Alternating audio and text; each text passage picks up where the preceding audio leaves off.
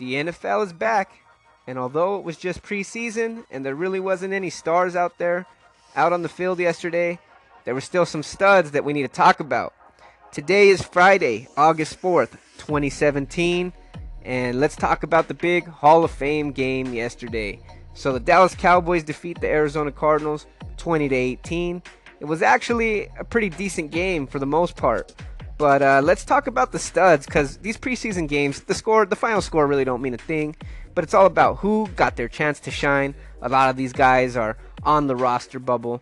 A lot of young, up-and-coming players trying to make their names here in the preseason.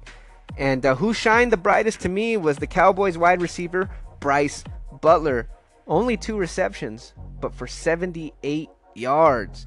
And that was on 4 targets. And Brice Butler just did exactly what he needed to do, which is make sure that, he was dominating the competition he was playing against. Because although Butler is our 4th best wide receiver, against backup corners and whatnot, he should be dominating them. And that's exactly what he did. I really like Brice Butler because he's probably the fastest wide receiver on the Cowboys squad over the past couple of years. Now that don't mistake that with quickness. That's Cole Beasley all the way. Stop and startup speed is Cole Beasley without a doubt. That's quickness. That's acceleration. But as far as just pure deep speed, Brice Butler is our biggest deep threat, and it was nice to see Kellen Moore hit him for a couple of deep throws because it shows that he does have that big playability. If he can only keep his head in the game, because that was my only qualm with him last season. He didn't always keep his head in the game. And he got some stupid penalties at some stupid times. So, but as far as talent, I don't question this kid. And I think some of you guys saw that out there yesterday. The other player that was a stud, Rico Gathers. I kind of challenged him yesterday because I said, there was a lot of hype. All this talk about him being Zeus, the Greek god, and all this. But, at least during training camp, he's made a lot of mental errors. He's had a few drops. He's been known more for getting in fights and throwing his helmet down on the floor and shouting than his play on the practice field. But in the first preseason game, he showed up. 3 receptions, 59 yards on 4 targets, and a nice TD grab. It really showed his size. It really showed his fluidity going up and grabbing that ball with his hands. I really liked that. That was a nice grab. Andy Jones, I talked about, is one of the players to watch, and he didn't show out too bad. 3 receptions, 39 yards on 4 targets.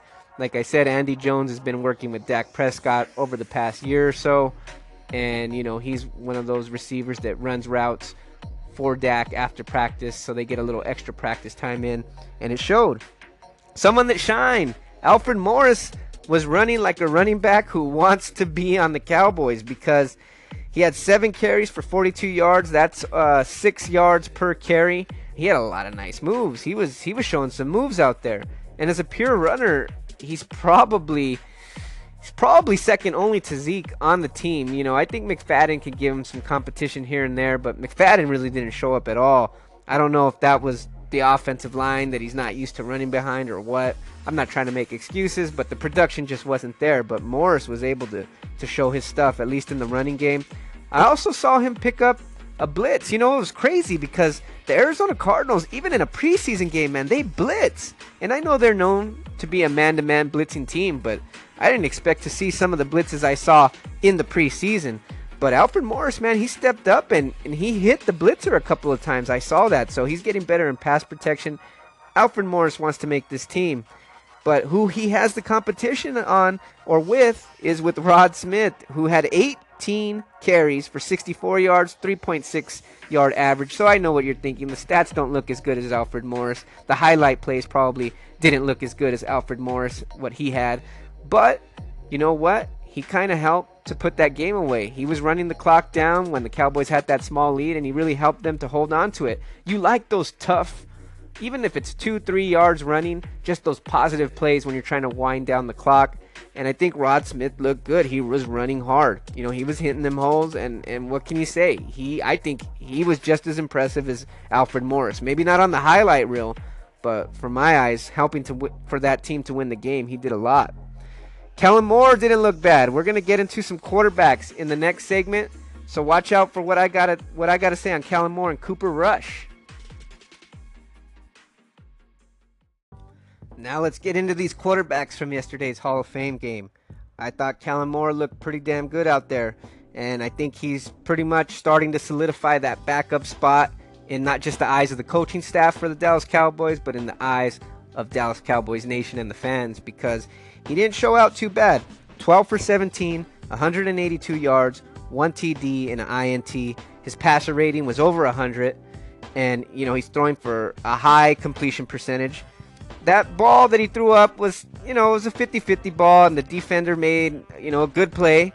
But, other than that, you really can't fault Kellen Moore for anything. He was making the reads that he had to make. He was taking the best matchups possible on the field. He threw up a couple of deep balls when he had the one-on-one with Bryce Butler. He knew where to look, and he was always looking there first. And when they had him covered or double-teamed, hey, what did he do?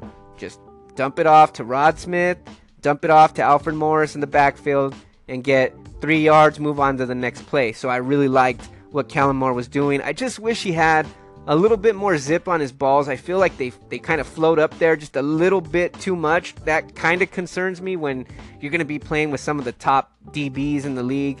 And you saw his first pass get batted down at the line of scrimmage. His size, again, I'm not, he can't help that. He's a little guy. But it gives me cause to pause, but for the most part, I gotta say I was impressed with Kellen Moore. I was also pretty impressed with Cooper Rush. Now, I don't expect the Cowboys to keep 3 quarterbacks on this roster, but when you go 9 for 18 for 87 yards and you throw a sweet touchdown, it gives, again, pause to cause. It gives you something to think about. Maybe the 4th or 5th best tight end just isn't worth it. And you know that he's not going to suit up on the 46-man game day roster. Might as well keep a quarterback to keep grooming, because Kellen Moore's not going to last forever. It's nice to have a young quarterback to groom behind Dak Prescott. But we'll see. At this point, I don't think Cooper Rush really impressed enough to legitimately put him into the debate of keeping a 3rd quarterback or not. But let's just keep watching Cooper Rush. Let's see how Cooper Rush did. Now, on the Arizona Cardinals side, Blaine Gabbert didn't play too bad. He was 11 for 14, 185 yards, no TDs, no INTs, but he had 118.8 passer rating. And for those first 2 drives, he basically took the Arizona offense up and down the field on that Dallas Cowboys defense. That secondary did not look good. That is a reason for concern if you're a Cowboys fan, because you just got sliced up by Blaine Gabbert. But in the Cowboys defense, they got sliced up by Blaine Gabbert at the 49ers game last season. I was there at that game. I had a few beers and I was damn near ready to cry after I seen Blaine Gabbert score 14 straight points. Boom, boom, boom, right in the beginning of the game. I thought I picked the wrong game to come to as a Cowboys fan. But the Cowboys defense, they stepped it up, shut them down the rest of the game, and they kind of had semi-similar results here in this preseason game. The player that I was most impressed with looking at the Arizona side of the ball, now I got to admit, I'm not too familiar with the 2nd and 3rd stringers from the Arizona Cardinals. I'm familiar with the starters, but they weren't even playing. But that Robert Nkemdiche, he only had 1 tackle, but I could see that's a disruptive force on defense. So I'm going to be watching out for Robert Nkemdiche in the regular season, because he looks like a good disruptive pass rusher. Now, as far as the Cowboys, who do I want to see more from? I still need to see more from Rico Gathers. You got the nice TD, you had a couple of nice grabs, but now it's time to show you're on the next level, which is consistency. I think if you really want to be the backup to Jason Witten, you don't need to just flash, Rico. We know that you can flash. Now we need to see you be consistent. So I need to see a couple of nice grabs in the next preseason game, because to be honest, in training camp, I'm really telling you guys, the backup tight ends, they look good. You got James Hanna, who is a really nice backup tight end, and you have Jeff Swaim. These guys are making plays out there in camp, so he's definitely got some competition that he still needs to separate himself from, and I'm not talking about Jason Witten, Bryce, I still want to see Bryce continue to dominate, because I think he should on pure talent alone. But I'm running out of time already, but those are my thoughts from yesterday's Hall of Fame game.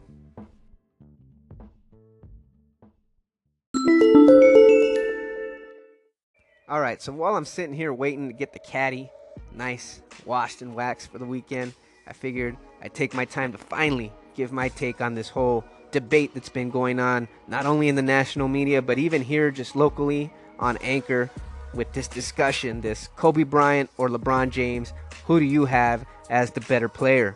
And this all started because the GOAT, Michael Jordan himself, made the comment that he would take Kobe Bryant over LeBron James, and simply offering the evidence of 5 rings is better than 3. Now, we do know our math, and we do know 5 always beats 3, but in all honesty, rings aren't everything. You know, that just because a player has more rings doesn't automatically make him a better player, or like I've heard here before, Robert Horry and Bill Russell would be the greatest players of all time, and we know that's not necessarily true, even though they are great in their own right. But I still think that in the grand scheme of things, greatness is on a pie chart, and rings is a big piece of that pie. You know, because at the end of the day, that's what these players play the game for, rings, and that's what they get remembered for, rings. So although that's not the be-all, end-all, you know, part of the debate, I think it's a big chunk of it. So I do have to give Kobe the edge in that sense. But let's talk about it. LeBron fans, they're going to defend LeBron with the physical gifts. Obviously, he's just a physical specimen like none other that we've seen before. He's bigger, he's stronger, he's faster than Kobe Bryant. He could do more, which means that he's obviously a better all-around overall player than Kobe Bryant. That just can't be helped. You know, LeBron can defend 4s. Kobe can't defend a 4. LeBron can play 5 in some spots, but let's face it, if he was playing in a different era, he'd have no chance against real big boys. There's no way LeBron is guarding Shaq. We all know that. You know, there's no way LeBron is guarding Hakeem Olajuwon in the post. But he plays in an era where there's really no dominant big men, and you can get away with it in spot duty. But like I said, you know, I think LeBron really is a player that's better rebounding, better with the defense, passing, which you don't really see Kobe Bryant do too much unless he's trying to make a statement. But let's take a look at Kobe. I do without a doubt believe Kobe is a better scorer. And I've heard a couple of people say that LeBron is a better scorer, but honestly, when did LeBron ever score 81 points? You know, it just doesn't happen. LeBron just doesn't have that offensive explosion ready to happen that Kobe Bryant had throughout his years. 5 rings to 3 rings, we got to bring that up still. You know, like I said, I think that's a big part of it, because in the end, it's all about winning championships. And you can make excuses or you can make results. Kobe never made any excuses. He got results. I think LeBron from time to time can make an excuse or two. He could say, hey, I got me a triple-double, I'm doing my part. Well, hey, it's still about results. You're in the finals. Go and try to win them, which he did. I'm not taking anything away from LeBron, but the results are the results. Now, I think the biggest thing for me is the quality in the clutch. LeBron doesn't play as well from behind. You know, you take out that finals where he came back on the Golden State Warriors a couple of years ago, which is amazing. And that's the reason why I even have LeBron in this conversation now, because before I really didn't. So I'm not discounting his comeback in the finals. In fact, that's the reason why he's even in this argument. But as far as just consistently being a straight assassin, just being a mindless warrior to winning, it's all about Kobe Bryant. The quality in the clutch is much better, and I think that's why he has 5 rings to 3. Put it this way, if I was a betting man and I had to bet against one of these players, because I am not a LeBron fan, I'm not a Kobe fan, not a Lakers fan, damn sure not a Heat or Cavs fan. So I'm saying this just with no bias here. But as a betting man, if I was in Vegas and I had to bet against one of these players, I'd rather put my bet against LeBron James, because Kobe's that kind of player that just, he can miss 49 straight shots in a game. But if the game's close, he's not going to be afraid to take number 50 and sink it at the buzzer, where I think LeBron will shy away from that. You know, he does have a great feel for the game, but at the end, in the fourth quarter, sometimes that's a detriment, because as the best player on the floor, you have to be the one to lead that team and take that last shot. Put it on your shoulders and take them to the promised land. Kobe did it 5 times, LeBron 3, and that's the end of the argument for me.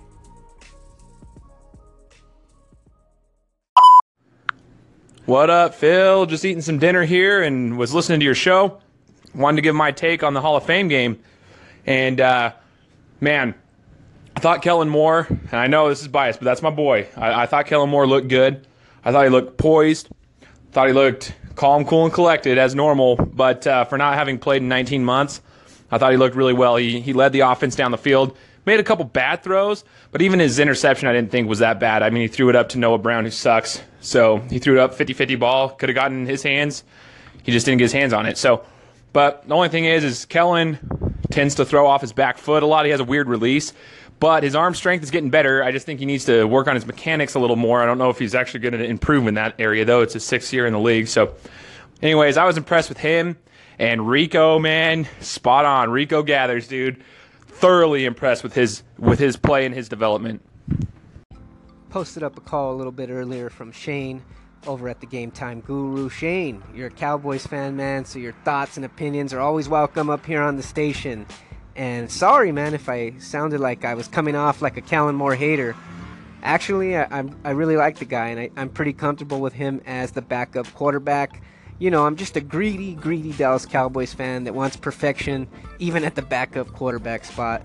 You know, I just wish he was a little bit taller. I wish he was a baller. No, I'm just kidding, man. But I do wish he had a little bit more zip on the ball. That's the only thing I don't like, and I fear if he's going up against, like, top secondaries in the NFL. But he's a backup. I'm comfortable. It's all good. But what I want to talk about now, guys, is this Colin Kaepernick situation. Is he the best choice for the Miami Dolphins? I want to rank Kaepernick, Matt Moore, and Jay Cutler. Now, it looks like Jay Cutler is the leader in the clubhouse to win that job, and it looks like they're in serious talks with Jay Cutler to be the starting quarterback for Miami. That is my third choice. Jay Cutler is just not a winner. I don't think he's into football. He's never really done anything that's ever impressed me. Yeah, all the physical tools are there. He has the experience. But aside from that, he ain't got nothing. He really can't do nothing for me at this point. I wouldn't care if I was the number 1 team or the worst team in the league. I can do it without Jay Cutler. You know, I just don't need a guy that football isn't his priority. At number 2, I'm going to go with Kaepernick. I think Kaepernick is a decent enough fit in Miami. I know the whole Fidel Castro shirt thing wasn't a good look, especially in a high population with Cubans in Miami. But you know what? All he needs to do is get a PR guy and smooth that over, apologize. And I think as far as on the field, he's a pretty good fit. Like you mentioned too, Shane, I heard you mention he's a mobile quarterback, just like Tannehill. The offenses are somewhat similar, so it wouldn't be such a huge jump in offense for him. I think he'll be all right. But if you're asking me what I would do if I was the GM of the Miami Dolphins, without a doubt, I think Matt Moore is one of the best backup quarterbacks in the league. I remember, I want to say maybe like 8-9 years ago now already, he was the third string quarterback for the Dallas Cowboys, and I really wanted him to be the backup for Tony Romo many years ago. He really impressed me in his time in the preseason with the Dallas Cowboys, and I really like what he's done in Miami. He's actually performed pretty well in spot duty over there over the last few years. He's a UCLA kid, so again, I might be just a little bit biased, but in all honesty, I've always liked Matt Moore's game. He already knows the offense. He's been in that system for more than just a few years, and if I'm the GM, I'm saying no to Cap, and I'm definitely saying no to Cutler, and I'm saying Matt Moore, take us to the promised land. I don't hit the panic button until Matt Moore loses like 3 or 4 straight games. Then I'll call up Kaepernick, and if he don't want it, I'll call up Cutler. That's my thoughts on that whole Miami Dolphins quarterback situation. I never thought that the Miami Dolphins would be missing Ryan Tannehill, but I guess it just happened, right? Hey, what's going on, everybody? Just winding this thing down here on a Friday. Actually chilling out, watching the gold jacket ceremony for the Pro Football Hall of Fame. Kurt Warner's about to get his gold jacket. He's the last one. Already kind of saw Terrell Davis, Morton Anderson, my boy Jerry Jones. Even seen LT shed a few tears. But the tears will be flowing tomorrow when they do the speeches on Saturday. But before I get out of here, I want to post up a call from the Sports Takeover. You know, giving me his thoughts on the difference between Kobe and LeBron And I gotta agree pretty much with what he said there. You know, Kobe's got that killer instinct. He's gonna take the shot no matter what. And LeBron, more times than not, is just gonna make the right basketball play. You know, different type of players for sure. You can't go wrong either way. No, if you were a GM and you had an all-time NBA draft and you selected any one of these players, nobody's gonna criticize the pick. These two are two of the greatest of all time. In my opinion, these two are right behind the GOAT, Michael Jordan, the one that started this whole conversation. But in the end, it's just what type of player do you prefer? The all-around game, the right basketball play that LeBron's going to make, or just the all-out Mamba mentality, as you put it, man, of Kobe Bryant? And I think it depends on the team you surround them with, obviously. That would be the smart thing. But just assuming that they're, you know, just above average players, you want that player that's going to take it to the next level, the one that's going to take the shot. And that's why I go with Kobe. But again, you don't go wrong with LeBron James, because in the end, basketball's basketball, and when you make the right play, you're going to win a whole lot more than you lose. What's up, man? I'll agree with you a little bit on that. When it comes down to it, if both have taken shots and it's one shot left and it's Kobe and LeBron, Kobe's taking it 125% all the time, if he misses it or if he hits it. And that's a good thing. Kobe has that killer instinct, hence why he says Mamba mentality. Now, the difference between LeBron is, when it comes down to it, sometimes he'll take it. Like I said, this is not defending him. Sometimes he'll take it, but he also will make the smart play. If he's getting double teamed or triple teamed, he will kick it out and pass it. People will beat him up for it and go, hey, you should have taken the shot. But also, if you look at the defense, if you got three people guarding you, like you basically have one on you, one to the side waiting for you to drive, then you have another guy down low, you have three people guarding the area you're trying to go to. So I believe LeBron makes the smarter play and Kobe makes the tougher shot.